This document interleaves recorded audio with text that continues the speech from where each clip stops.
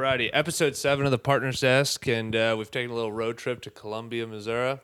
And our guest today is a Mizzou sports icon. He probably won't tell you himself, but he hasn't worn a jersey from Mizzou. But every single weekend, every single weeknight, the Mizzou plays. You welcome him. God damn. All right. Wow, this has been a rough start already. You welcome him into your home, your car, or anywhere that you're listening to Mizzou sports. Our guest is also a member of the 2017 Missouri Sports Hall of Fame class. Please welcome Mike Kelly. Thank you for letting us into your home. It's a pleasure. Thank you for your flexibility. This time of the year, I don't have much control over my schedule, so I'm glad this worked out because it was something that I wanted to do when y'all reached out, and so happy to be here. Well, I mean, like I said, it's great for you to have us in your home. Great for you to be on our podcast. For those of you who've been living under a rock for the last 28 plus years, I mean, Mike Kelly is synonymous with Mizzou sports as Harry Carey is with the Cubs and the Cardinals, except for less drunk and less antics. But as far as you know. But you don't just become the face of the face of Mizzou sports overnight. So I have been told by multiple people that I've got to hear your first steps into sports broadcasting and how you got into the industry. Well, it's a long story. Are you sure? Yeah, okay. Yeah, I got backup batteries and everything. I grew up in a small town in southwestern Illinois, Dupo, Illinois, and initially I thought I wanted to be an attorney. And then kind of decided I didn't think I wanted to go to school as long as I was going to take, right? Mm-hmm. I had a business law class and said, you know what, that's not a lot of fun. And always wanted to. I played football and basketball and ran track in high school and played 2 years of junior college basketball and had hoped to go to SIU Carbondale to walk on there and got admitted into Southern.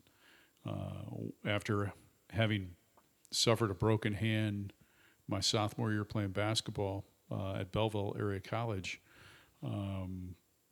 literally in August before the start of my junior year at Southern, which would have been the start of the 1982-83 school year, I was water skiing in the Kaskaskia River and tore my hamstring in 3 spots when I came up on a slalom ski. The front foot holder broke, my tip of the ski went in, it kind of pulled my leg back, and I felt it pop, pop, pop, and couldn't run for 6 months, basically. So that was kind of God's way of saying, you need to find something else to kind of focus on when you get to Carbondale. And I was accepted into their radio and TV program, and went through there, had fun, got a chance to do a lot of things while I was there. Worked at both student stations, got to work for the commercial station in both Murfreesboro and in Carbondale. So quickly fast forward, I graduate in December of 1984, took an extra semester just because I wanted to get more hands-on experience, and was hired in March of 1985 by a small radio station in southeastern Illinois, Olney, Illinois, O-L-N-E-Y. Olney is synonymous with a white squirrel. White squirrels are indigenous only to Olney, Illinois. Didn't know that until I arrived in Olney, Illinois, a town of probably about 4,000 to 5,000, I think. Was told by the radio station manager there, who was an SIU grad, you're going to do sports. That's all you're going to do. I didn't know sports. I did a shift on the AM station. The Memory Maker was the moniker. Hits from the 30s, 40s, and 50s. Hot hit radio was big at the time. Pop radio was called hot hit in the radio industry. I did a shift there. I could see you with like a smooth jazz voice, like on the radio, like coming to you late night. Yeah, I needed to adapt, and I didn't adapt very well. But I literally could take on the morning shift. I could take old albums, and put them on a turntable, and just let the record play, and nobody would ever call. So I was spending that time on the station's Watts line, like literally 2 days into the job, calling friends saying, "I've got to get out of here. This is not going to work."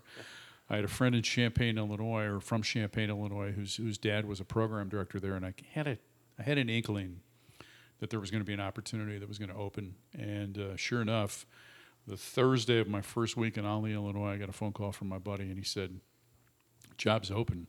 I went to Champaign on a Friday.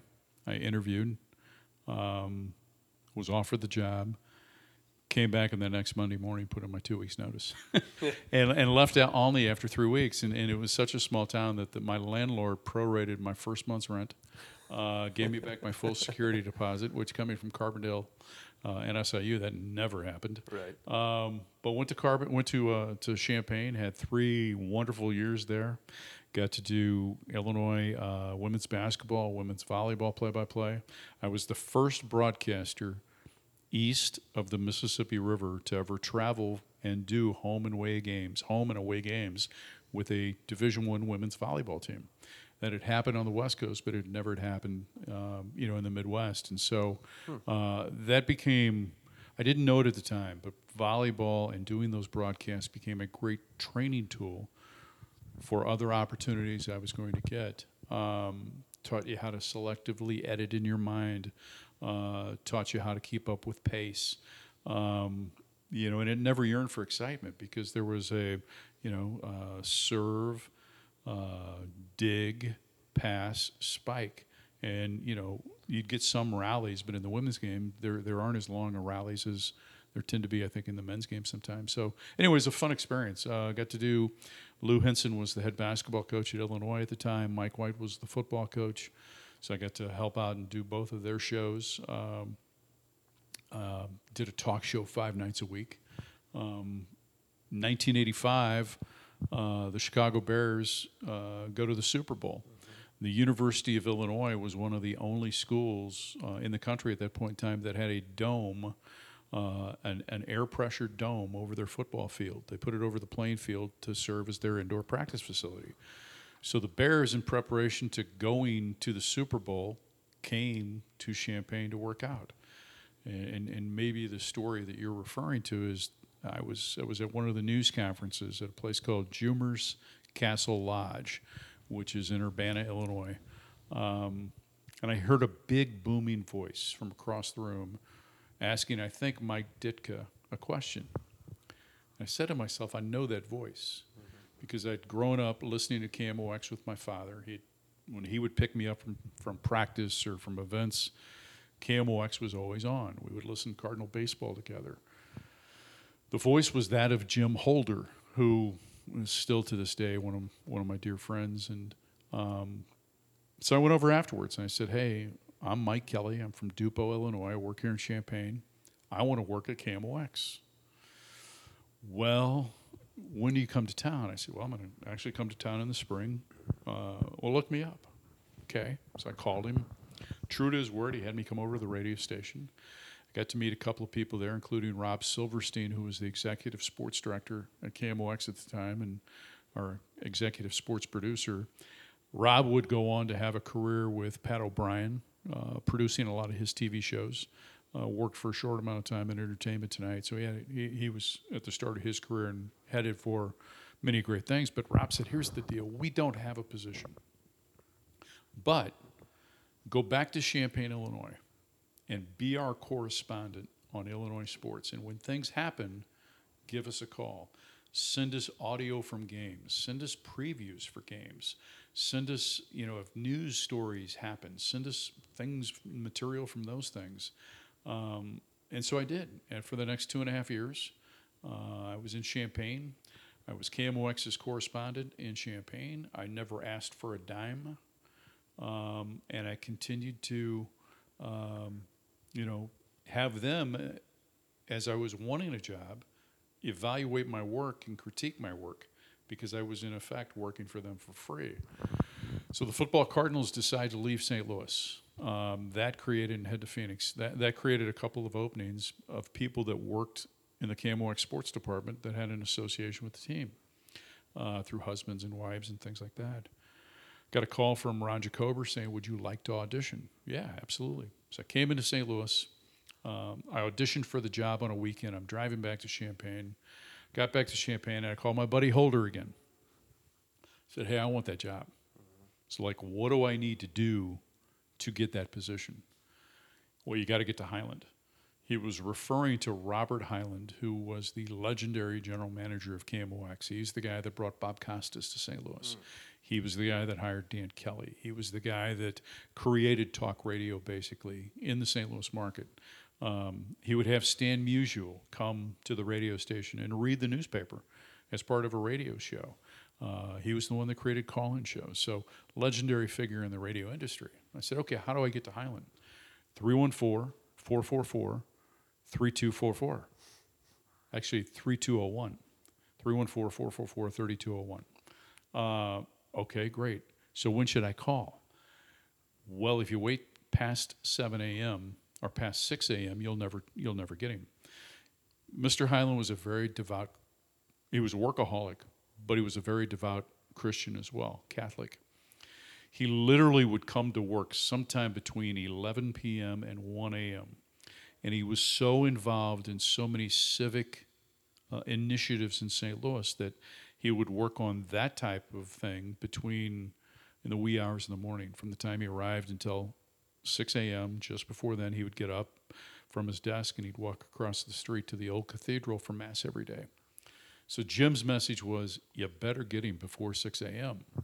So for the next several weeks, I set my alarm on Friday mornings for 4:15. And at 4:30 in the morning, I would get up and I would dial 314-444-3201.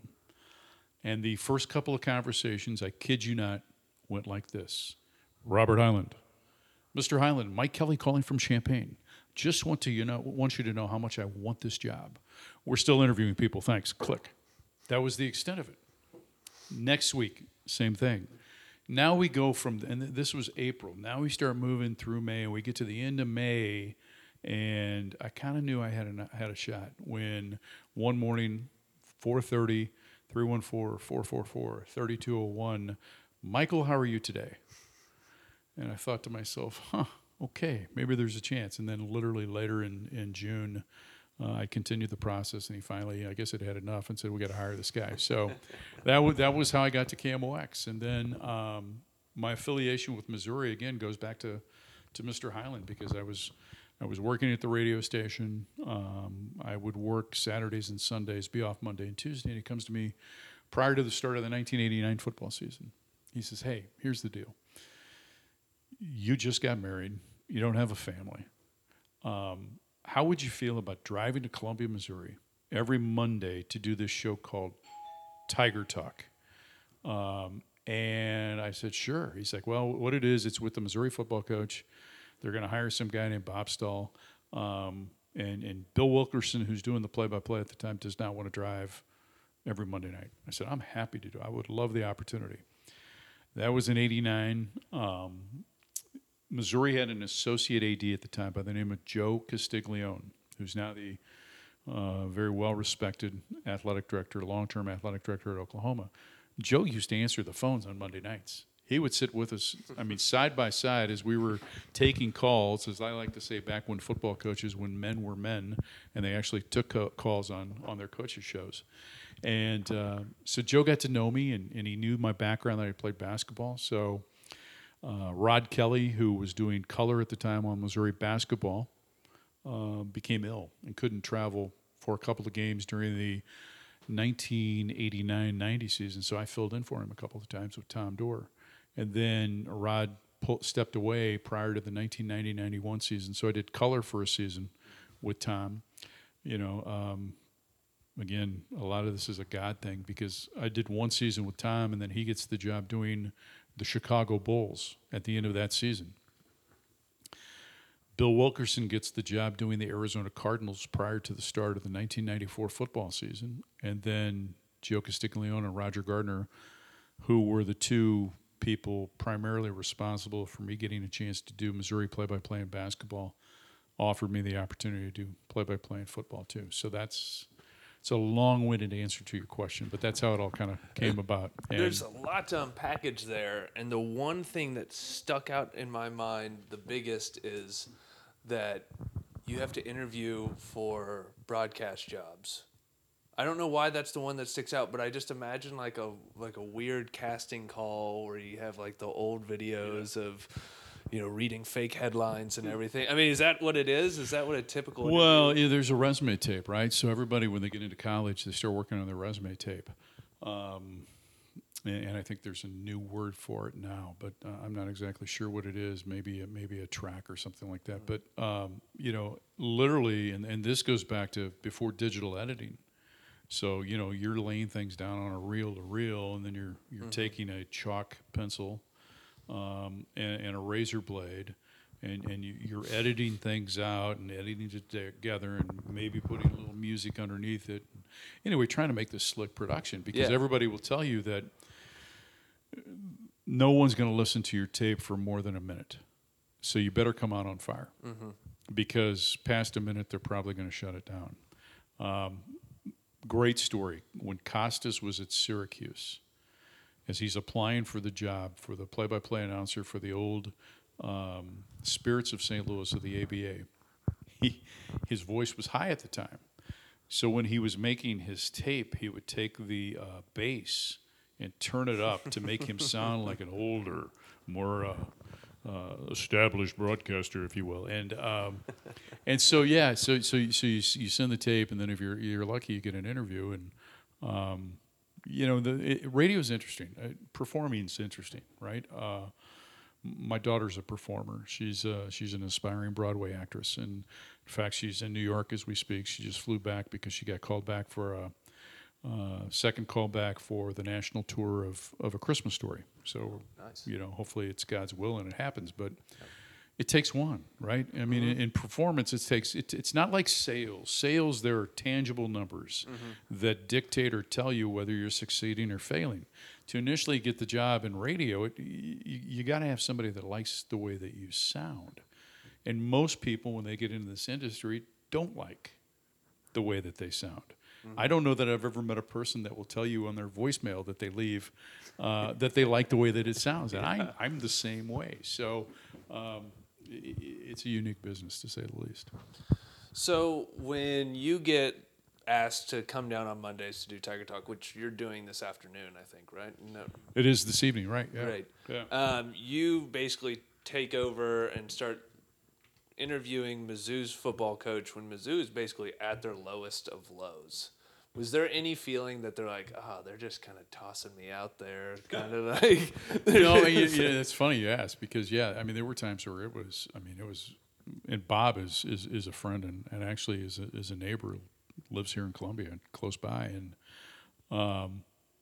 we don't laugh about it because he's a little sensitive still, but we talk about it that.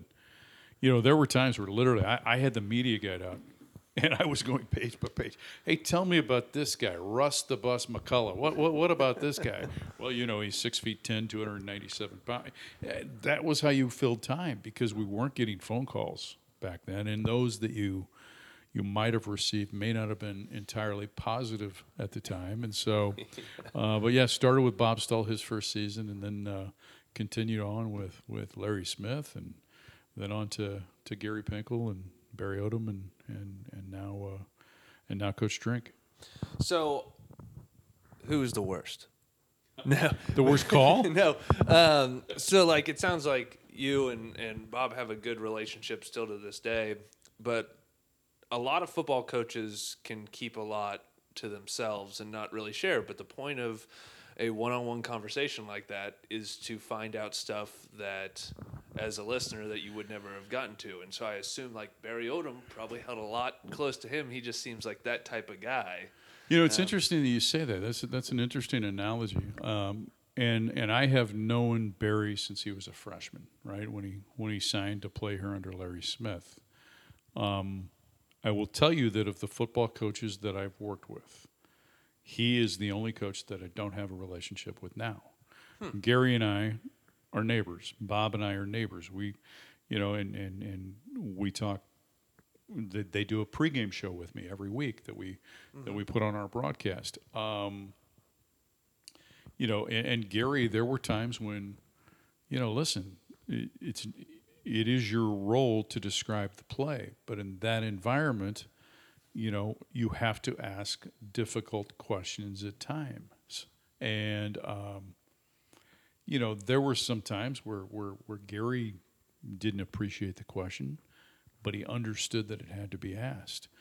And that you were going to see him next week, so you weren't going to ask. And the other thing, too, that I've always been consistent in that, game gets over, you're going to see me, right? So if you get issues with something I said during the broadcast, you know where to find me, right? Mm-hmm. And I've only had one time where a coach, maybe took exception to something I said on the radio, and we can get into that in just a second. But, when Barry was fired, I think a lot of us saw it coming, right? I think he saw it coming.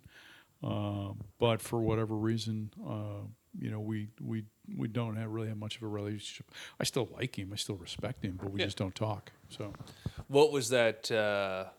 What was that question? That so you remember a game called San Diego State a few years ago? T.J. Moe was a wide receiver. Missouri was down. It looked like Missouri was going to lose to San Diego State. San Diego State was going to knock off a ranked team for the first time in 30 years, maybe, whatever it was. San Diego State gets the ball. Missouri's forced to punt late in the fourth quarter.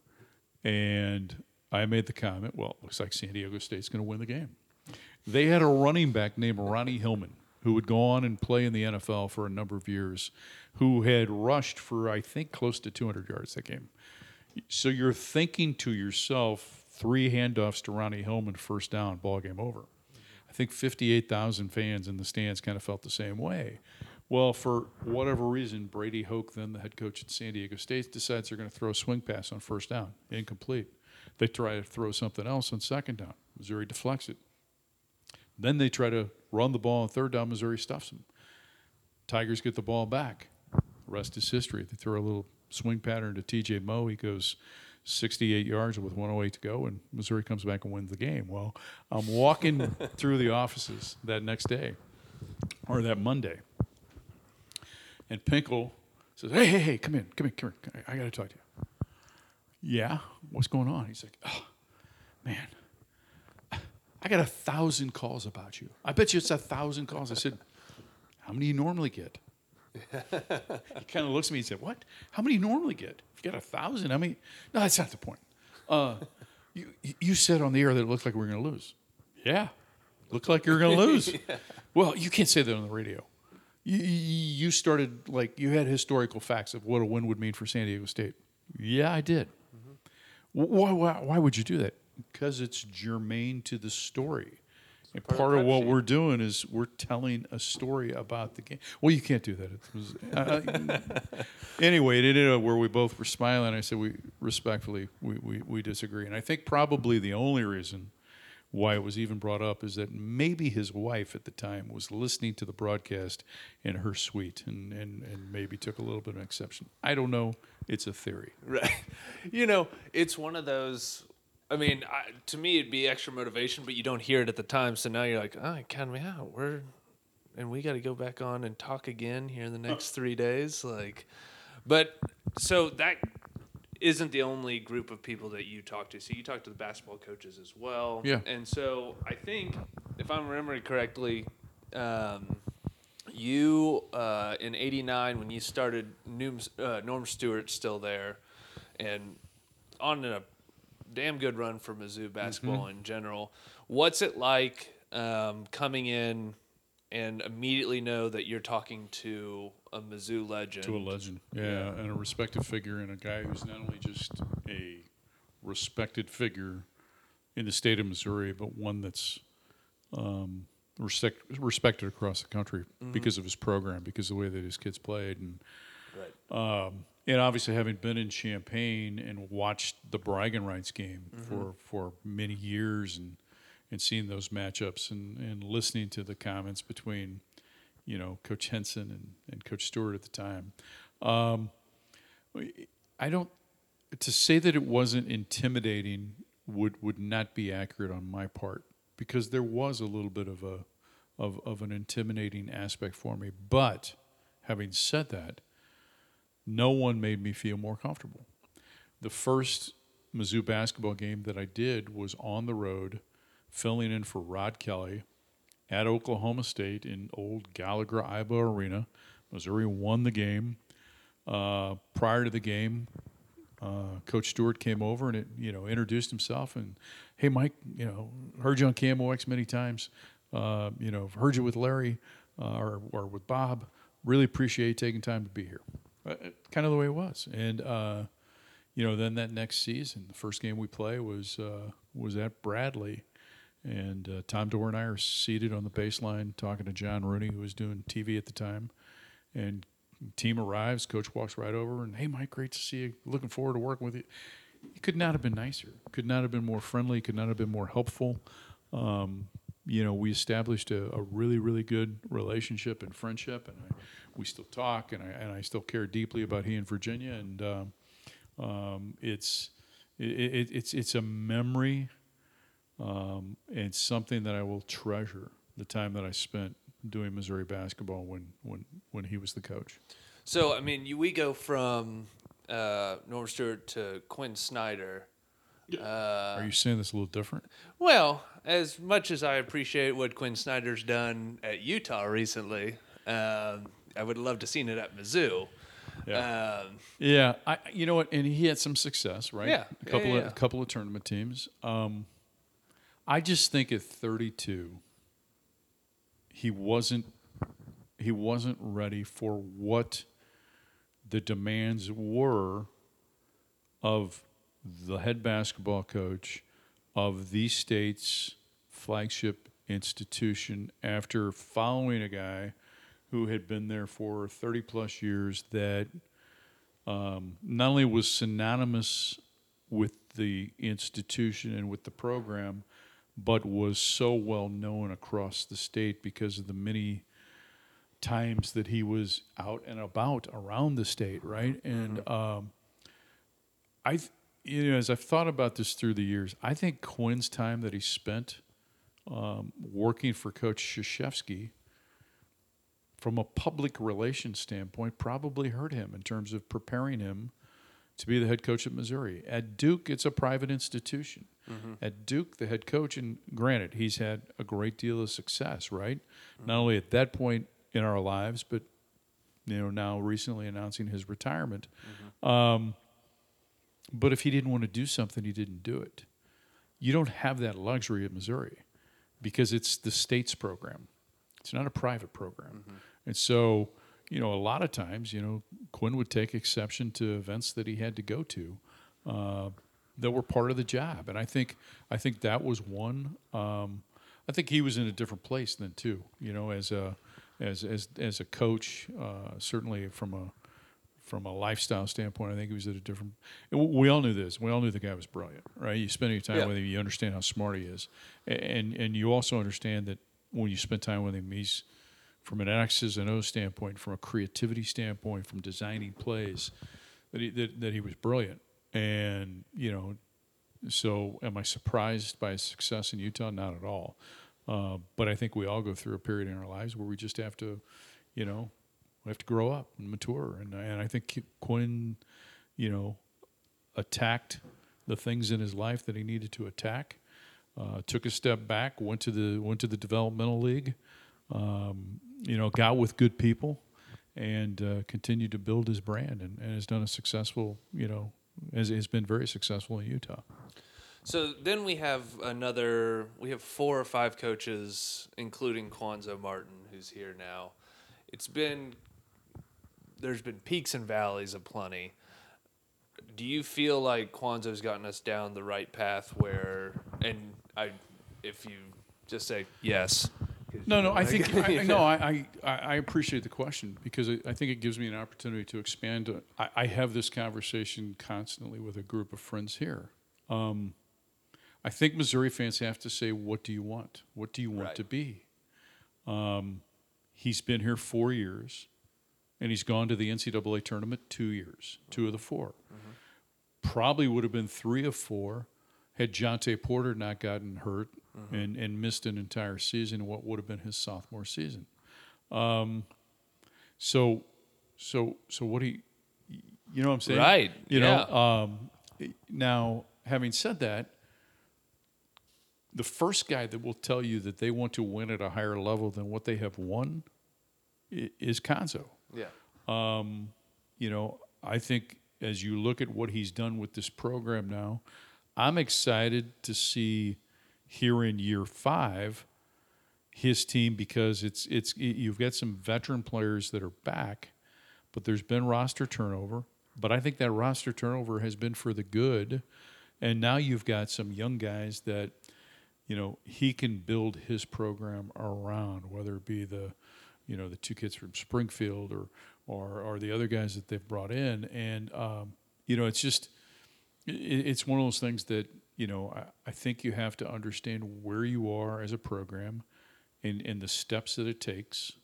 Because it's not an overnight fix, you know, and, you know, you can look at many cast of characters along the way that had an impact on a negative impact on what Missouri basketball is right now, whether it be a Frank Haith, and Kim was dealt a very, very difficult hand, and what people don't realize is that it was the work that Kim did behind the scenes in terms of working on academic progress rates and things like that helped put the program in a much different position for somebody like Konzo to even consider taking the job. And so, you know, I think we're all very proud of what the historical nature of the program is. But I think everybody, including the fans, including the administration, the student body, donors, coaches, and players, know that they want to see it get better. And so I'm optimistic to see what the future holds. What do you think a realistic expectation is for a Missouri basketball fan? Is it a tournament win? No, I think you should always have, at Missouri, I think you should always have the expectation that you're going to make the field of 64 or 68. I just think that should always be the expectation. That should be the standard. You should make the tournament every year. And Missouri was doing that, right? Right. Yeah. Particularly under Coach Stewart. Now there were times when issues came up and you didn't make, but that should be the standard. Is you know, you should be one of the top 68 programs in the country. And so, and I know they're striving to try and accomplish that. There's, you know, and you know, I really like his staff. And again, I'm looking forward to see the new guys and see what they bring to the table. He seems to be an incredible recruiter. I'm not knowledgeable enough to determine whether or not his X's and O's are there, but he's making splash on the recruiting scene just like Drinkwitz is, and I think it's promising. Yeah. But I don't know. I pay so little attention to recruiting. I really do, because I've always just viewed my role as when they get here, that's when I'll pay attention. Because there's nothing I can do to impact their decision to come, right? I mean, why don't the insurance company do a couple of NILs? And I guess they still got to be here, right? How many have you done? We're actually in talks with one right now. Oh, baby. But I mean, from a recruiting standpoint, it's like, I remember when I was working in Champaign, Mike White was coming off the Rose Bowl. I think he had a guy named Tom Lemming, who was a recruiting expert based in Chicago, classified as the #1 class in the country. 4 or 5 years later, or 4 years later, when those kids are seniors, I think there were 2 of the original class that were still in the program. So it's hard to predict what kids are going to do and how they're going to develop. And, you know, that's one of the things that I think Gary Pinkel probably doesn't get enough credit for, is the way that he developed players during his time at Missouri. And, you know, whether it be a Ziggy Hood, who at the time was, I think, a 2-star recruit in Amarillo, Texas. And you got to really want a kid to go to Amarillo, Texas to recruit him, because it's not an easy place to get to. But he recognized something and he developed him, and, you know, he went on and had a successful career in the NFL. And I think any career in the NFL is successful, particularly if you're a 2-star kid coming out of Amarillo, Texas. Well, so we actually had on the podcast Tim Barnes. Timmy Barnes, one of my favorites. So as a small town kid like that, I mean, obviously it's a lot easier to get there. than it is Amarillo, Texas. But it's the same kind of deal. I mean, he's coming playing 8-man football, and they've got to develop him, and he has a great career. He won't tell you that himself because he's a very humble guy and everything. But it was incredible to watch what Gary Pinkel did with 2-3-star guys, because he only had maybe one or 2 5-stars in his entire tenure at Mizzou. Yeah. Dorial Green Beckham would be one. I think Sheldon Richardson was a 5-star. Hutchinson. Yeah. But that was about it. So going back to football, Mizzou escaped Central Michigan. I say escapes. It was a 10-point game. It was a lot closer than some of us thought it would be. But going forward, I mean, Reid, are you one of those guys that Coach Pinkel used to refer to as, those guys that show up to the game and all they care about is they want to be drinking beer and eating popcorn in the fourth quarter and just relax because the game's over? Not quite. I'll add one little caveat to that is I believe good teams win, great teams cover. So I needed 14 points there. But yes, all the latter is true. Here's what I thought about the first game. I thought it was a typical first game in that there were a lot of mistakes that were made. I thought it was a typical first game in that there's a lot of opportunity to improve between week 1 and week 2. I thought Missouri did the most important thing, and that is to finish the week 1-0. I think that on the offensive side, they have to be better on third down. Ran the ball very effectively with Tyler Beatty. I still think that there's going to be an opportunity to develop a third, maybe even a fourth back that kind of jumps into that rotation. You got to throw the ball better on third down. I think Connor would tell you that too. You've got chances to make plays, though. When the ball touches your hand, you got to secure it, right? Mm-hmm. And there were some receivers that not consistently drop balls, but there were a couple of plays that could have been made that were left on the field. To me, the biggest thing coming out of that game is, again, from a defensive standpoint, you gave up some explosive plays. And that's missed tackles.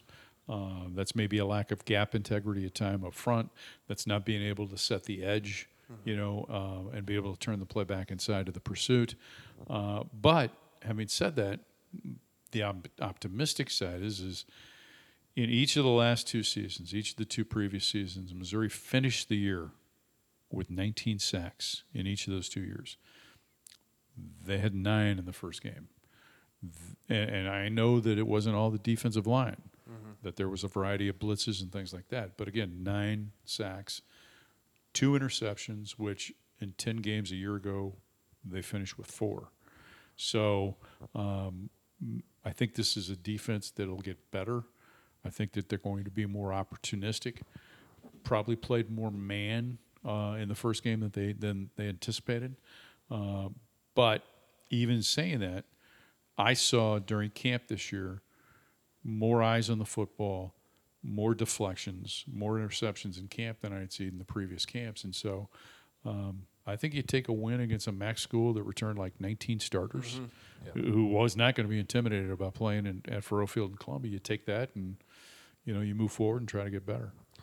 So I think I know this answer, but do you see this Kentucky game as a pivotal game for Mizzou's season? What does the outlook look like if they win or if they lose? I think the first month of the season is really important to attain your goals, right? And you've passed the first test. Mm-hmm. Now you go on the road for the first time against a team that's really improved on the offensive side.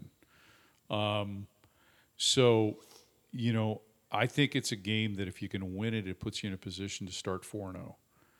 Boston College is not going to be easy by any stretch of the imagination. That's a team that a lot of people are considering as a sleeper in the ACC. It's pivotal in that it gives you a measure of bragging rights over Kentucky, 2 consecutive wins. It allows you to win it in Lexington for the first time since the aforementioned DGB scored had 4 touchdown receptions against Kentucky. And it's a step in the right direction in terms of closing the gap between Missouri and the Floridas and the Georgias and things like that. So Pivotal, I don't know, pivotal may be a little bit strong, but it's certainly important in terms of trying the overall goal of trying to. Now, is your season over if you lose in week 2? Right. No. Yeah. But it certainly would, you know, I don't want to say give you some breathing room, would give you a measure of confidence the next time you go on the road in a couple of weeks to Boston College.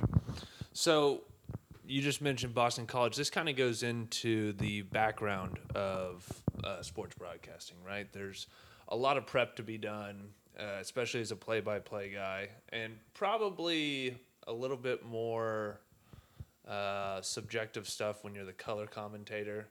But what does calling a game versus a team that you don't really have any prior knowledge of? I mean, you have some, but you don't. It's not an SEC East team that you see every year, and you kind of get familiar with everybody. How much different is the prep for Boston College? Well, you don't see them as much, right? So you have to spend a little bit more time reading, and as I've seen things online, I've got a Word document on my computer that I just kind of toss it into. It's a Boston College document. I've got another one that says Kentucky Notes, and so you work off that. For me, one of the biggest things is just knowing the numbers, right? Knowing the players, and so.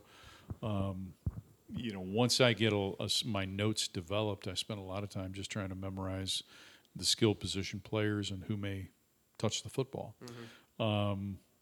Just through the process. I mean, game ended Saturday. Sunday morning, I got up, and Saturday prior to the game, I'd gone on Kentucky's website. They put on their game notes, which inclusive of those game notes are the two deep for the game that they played in week 1 against Louisiana Monroe, and then their roster. So I'll pull those two elements off before the game. Sunday morning I get up, and then I pull stats from the first game for both teams. I have an Adobe InDesign program that I use to develop my game boards, and I start working on those on Sunday. So I put in the template, two deep, based on the week before, number, height, weight, year, hometown, significant stats that go along with it, whether it be the running back, could be an offensive line, number of starts that he's made, etc. Do that for both sides of the football. And then when we get into game week, this week Mark Stoops at Kentucky did his weekly news conference, released his depth chart on Monday. Missouri did theirs on Tuesday. So then once those are done and you have the depth charts, then you go by and you cross-reference, right? See what other changes are, update those. And then as the week goes on, once I have the templates set and I have them proofed and read, then I'm just simply adding in notes. Now, for Saturday's game at Kentucky, we're speaking on a Wednesday. I taped that on. I printed those notes today because we travel tomorrow. So any other additional notes I'll just add to the Word document that I'll keep in front of me as well. So that's kind of the preparation. I look, when you get into the SEC, right, you've seen these teams before, so it's not as hard to know Josh Ali, the wide receiver for Kentucky's number 6, or Wan'Dale Robinson's now number 1, or Isaiah Epps is number 81, or Justin Riggs, their tight end, is 83, because you've seen him. Will Levis, the quarterback, 7. Chris Rodriguez, 24, is the running back. Cavassier Smoke was 9 a year ago. Now he's 0. Mike Drennan's number 5. Tisdale Kid's 33. Anyway, you see, so the numbers kind of easily, sometimes with opponents you don't see all the time, like a Central Michigan, it may take a couple of series to just get used to seeing the numbers. And for me, that's the most important thing, is to be able to see the numbers and recognize who has the ball and who doesn't. So everybody kind of has a pregame ritual, whether you're playing or you're a fan, and heck, we even shut down the restaurant on Sundays because nobody wanted to come out and eat. Everybody barbecues and watches the Chiefs game. Everybody's got their own rituals for sporting events. Do you have one as you're getting ready to call a game, whether you're home or away, or what? Is there any difference? Are they the exact same, or is there none? Yeah, it's interesting. I guess if I have one, I always want to, you have nervous energy, and my wife, Lori, was kind of making fun of me last week because the game wasn't until 3, so it was a little bit longer of a time to, when am I going to go to the stadium? Things like that. Normally, I try to be there 3 hours out. I went 3.5 just because I needed something to do. But I normally get up early. I try to go work out. That always helps me kind of just, burn off some of that nervous energy.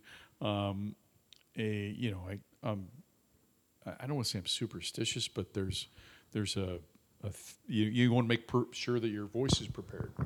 How do you do that? Well, lemon and honey and hot tea, or there's a thing called throat coat that I'll use too, which is kind of an herbal deal. Joke. Like that's people actually do that. You actually do, yeah. No, there's actually voice preparation, yeah. And it's just basically it's like singers go through their drills. For me, it's just making sure that you're hydrated, drinking a lot of water in the days, because talking for 4 hours or however long it is, nonstop. I mean, first of all, it probably is more draining than people anticipate, and I stand for the entire game. So there's a measure of kind of getting into game shape, as you're waiting to do things. And so, hydrating before in the days leading up to the game, literally, a little hot tea with lemon and honey to kind of just coat the throat in the morning, and then just away you go.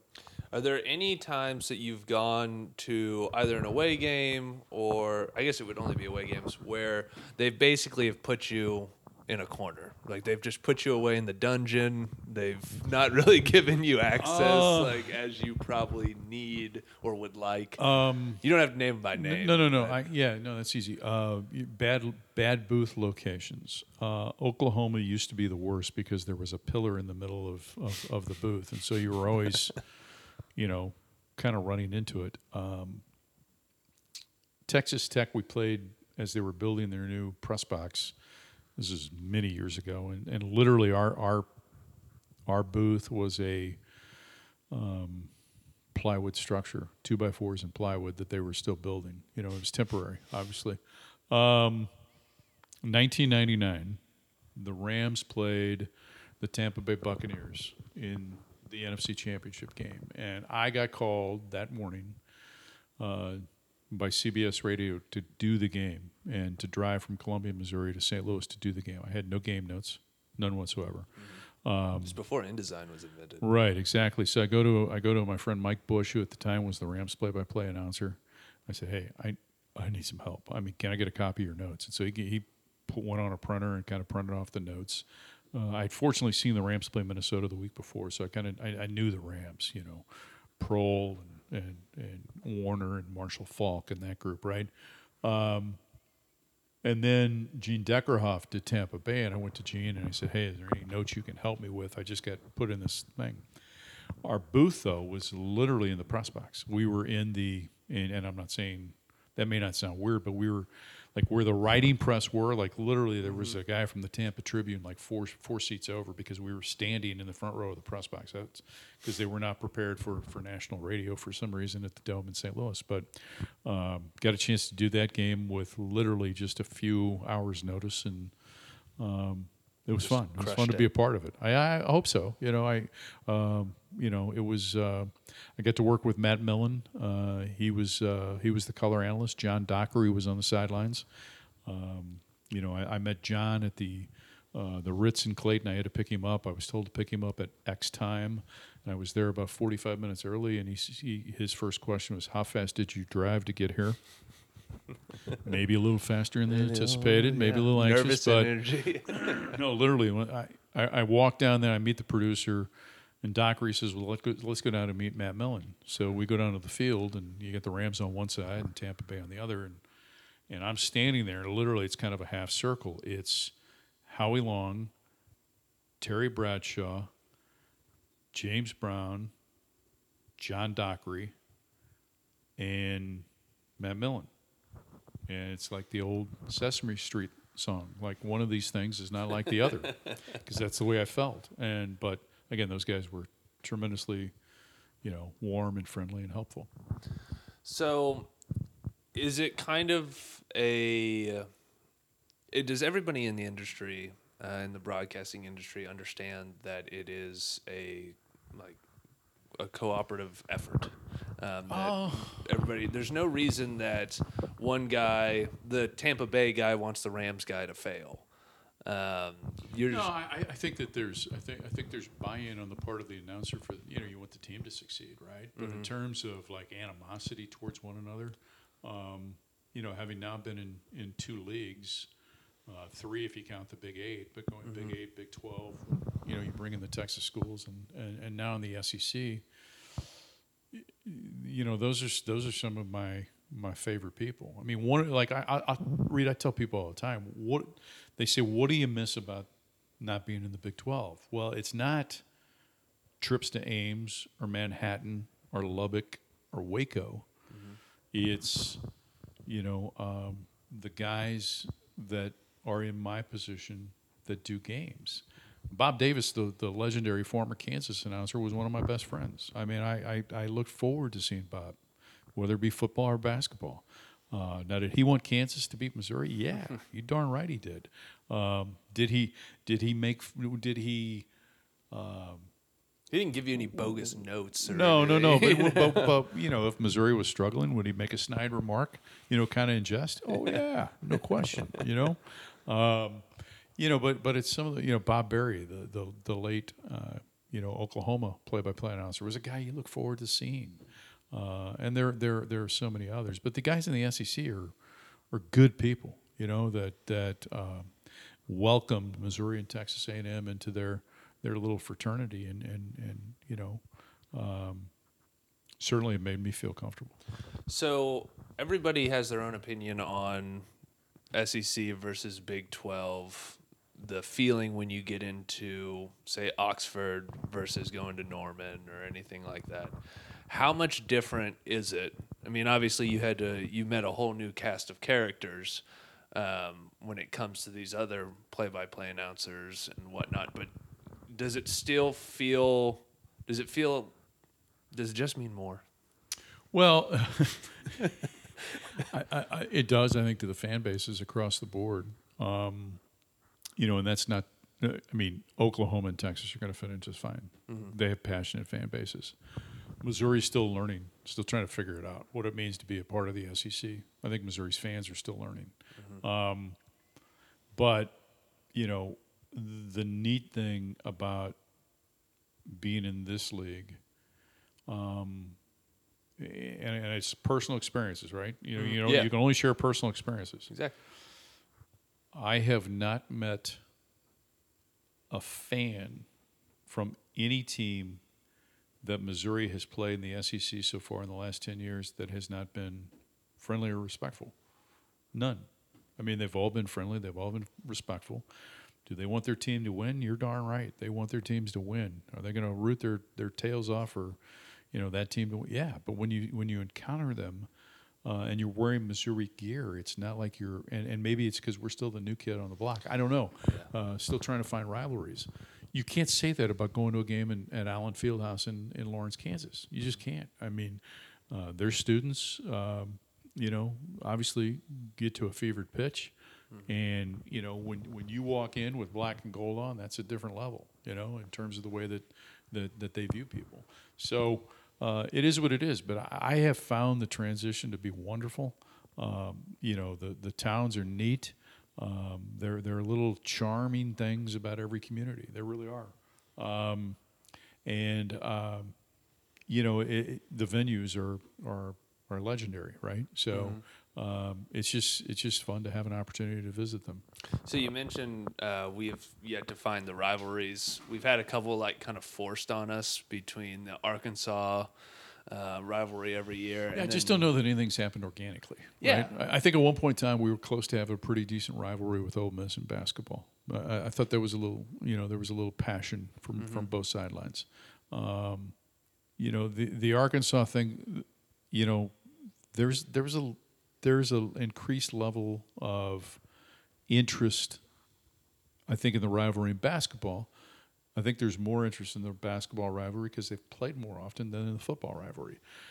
I just don't think organically we've found a good match yet.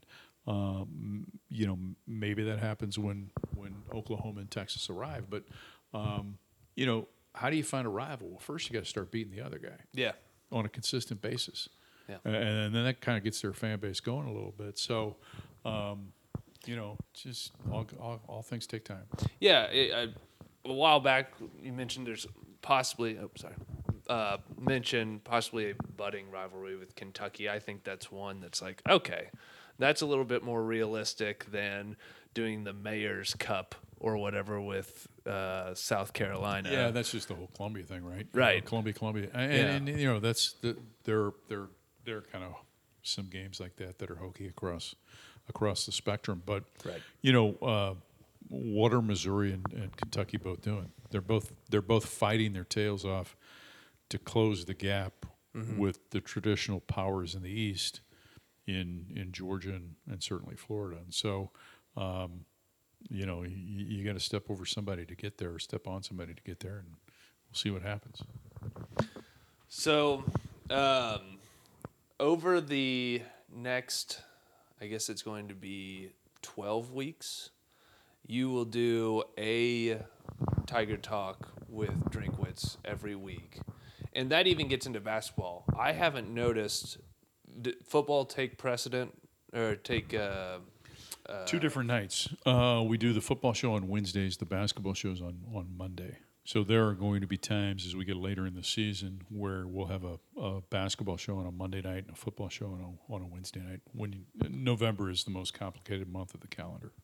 So how much prep goes into those as well? Because I was kind of laughing doing my research over the last couple of days, and even with John a little bit, that this Tiger Talk was kind of like an original podcast. Like back in '89, you did it once a week. There's really no way to distribute it and listen to it after as well as you can now. But it was just on the network stations. It was available. It's called radio, right? Yeah, it was called radio, but now they've created this thing called the Inside Mizzou Athletics podcast, which is more of a channel for content as opposed to just a individual podcast. So, as a part of that, is a show that a guy named Brad Trinago and Matt Michaels, who work with us on the broadcast, they host that. Then you've got a wrestling aspect to it. There's also other sports that'll do stuff. And then Tiger Talk, they put that content up on the Inside Mizzou Athletics podcast so people can listen to it each and every week if they miss it live. Is that the easiest place to find Tiger Talk? Because I also saw there's a Facebook page. There's a Facebook page where we, video. like as we're looking around at 3 cameras staring in the face. I mean, everybody now has a camera, and we're starting to do more of that. The cross, I guess, pollination, if you will, of the whole broadcast industry. Video content is becoming more and more important to people. So we stream live on Facebook every Wednesday night on the MU Tigers Facebook page. And so it's Drink and myself, and then the guest as well. But in terms of preparation, you prepare. I mean, I put together usually a document with who the guests are going to be, and then also, just break down in segments, just different topics that you want to get to. And so, if anything else, just to keep the show moving. Yeah. Well, I mean, if you didn't have topics and we were just sitting here, shooting the shit, it could, if we were good enough, or let me rephrase that, if I was good enough, it could keep the show going. Trust me, people would nod off pretty quickly if I was just talking about random stuff. So, so you mentioned back when you were in Illinois, or at Illinois, right? You traveled and was the first, and were the first. I was the first play-by-play announcer to travel to road games and broadcast women's volleyball at Division I schools. That's a little bit of an obscure sport. It's not obscure in the sense that nobody knows what it is, but that it's not as big a sport as basketball and football are. Are there any other sports that you have been asked to do play-by-play or color commentary that are more obscure, like a wrestling or like a field hockey? Yeah, it's interesting. I once did a telecast with wrestling and knew nothing about the sport. And to this day, know nothing about the sport. Brian Smith does a great job. That's about as much as I know about wrestling, particularly at Missouri. But so I did wrestling, and it was literally one of those things, introduce the match, stay out of the guy's way. Yeah. Just stay out of his way. This kid's 189 from Belleville, Illinois, or whatever. And so, I guess probably the other event that I did play-by-play for that was really obscure is in St. Louis. They have a thing called the Veiled Prophet Parade, which is downtown. It used to be downtown over the course of the 4th of July weekend, and there used to be a big air show downtown. It used to be a huge festival, if you will, picnic. And at one point in time, I had to do the play-by-play of the Veiled Prophet Parade as it marched by the KMOX studios on One Memorial Drive in downtown. And there was a lady that I worked with who passed away at a very young age. Mary Phelan was her name. She and I worked together at the station. And, as well, she's talking about, the different things on the float. And I was talking about maybe the individuals. And, you'd bring in somebody to talk about certain organizations that were represented. But that was a difficult assignment. Just because it's like, first of all, you have to generate interest, you know. And, my wife makes fun of me to the day because I just really don't. I'm just not a parade guy. It's just not something that I fancy. But so you tell a story, you paint a picture every time you're on the airways, every time that you're on TV, anything like that. You are painting that picture for sports. So I can only imagine when you're having to describe a float or a parade decorations that it could be a little outside your comfort area. When was that? When that was in? That was the 88 or 89. Oh, okay. So right after starting, hey, here's the new guy. Let's throw him on the parade. Oh, it's a gorgeous looking trailer. Tandem wheels in the back. Look at the wood structure on the decking. Wow. Did you notice the license plate? Out of towners representing this float at this, Veiled Prophet Parade. So.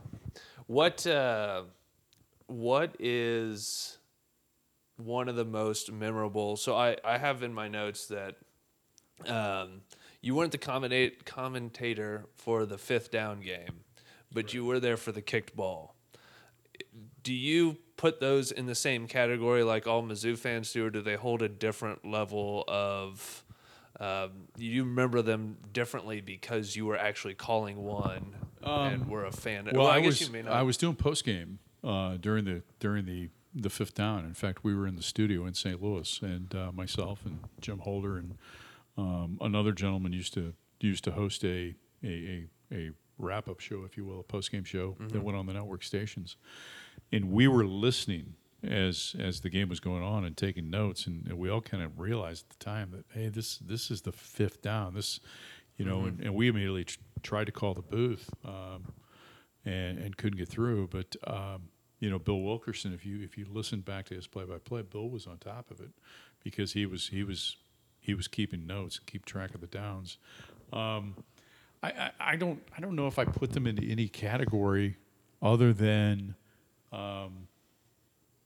missed opportunities. I mean, the 5th down or the flea kicker game was what might have been, and I still remember that the video board at Furrow Field and ABC late in the game took a shot of the sideline and had Larry Smith, and it almost looked like there was a tear in his face. His team was maybe getting ready to do something that was pretty spectacular, knocked off then the number 1 team, the eventual national champions. So, there are a lot of them. The Edney lay-in in Boise, Idaho, as UCLA survives and advances and goes on to win a national championship. I put those all in this category. I've always thought this. College athletics is about kids making plays. Those individual days, Charles Johnson in the 5th down, Scott Frost and Matt, young wide receiver Davison, who caught the ball. Matt Davison from Nebraska who caught the ball. Tyus Edney. Those individual days, a kid made a play to make a difference in the game. And so that's the only really thing I think about, Do you have a couple in mind of the Mizzou? Is it the days that Mizzou made that play. Oh, yeah, like Oklahoma on the 100th homecoming. John McGaffey's kick return for a touchdown. Lorenzo Williams sacking Todd Racing in the end zone in the game, the Armageddon game. Anthony Peeler going off at Allen Fieldhouse, and also on the road in Arkansas. I think it was like his junior year. Melvin Booker again having an unbelievable game against Kansas, as Missouri would eventually go 14-0 in Big 8 play and win its last conference championship. Think about this: the last time Missouri won a conference championship in basketball was in 1994. Thinking about Marcus Denman scoring the last 9 points in regulation against Kansas at Mizzou Arena for Missouri to come back and win. There have been a lot of them, and so you just look at it as you're just really, really blessed to be a part of it and just play just a little small role. So I really appreciate you spending the time with us today, taking an hour out of your very busy schedule, especially during football season, letting us into your home. So I only have like one more question for you, and it's pretty serious. So like let's. I'm seated. Let me get a sip of water here. Okay. How did I do? You suck. No, you were great. No. I'm serious. No, it was great. I mean, it's podcasts are an interesting venture, right? It's like, you wonder, and I just did one briefly for a year with the Inside Mizzou Athletics thing, and it's like, okay, what do you talk about? And when you're talking to somebody else each week, you're talking about Mizzou sports and things like that. But I'm also like, does anybody really care what I think or what I have to say? But no, I appreciated the fact that you were well prepared and that you gave me the opportunity to think about some things that I hadn't thought about in a long time, and so it was fun to do. Thanks. Well, I appreciate it. I thank you again for letting us come here, being part of the show. No, I just appreciate your flexibility. Yeah, of course. Anything. So once again, this was episode 7 of the Partners Desk. I want to thank Mike Kelly, Mizzou legend, Mizzou's Harry Carey, and we'll see you on episode 8.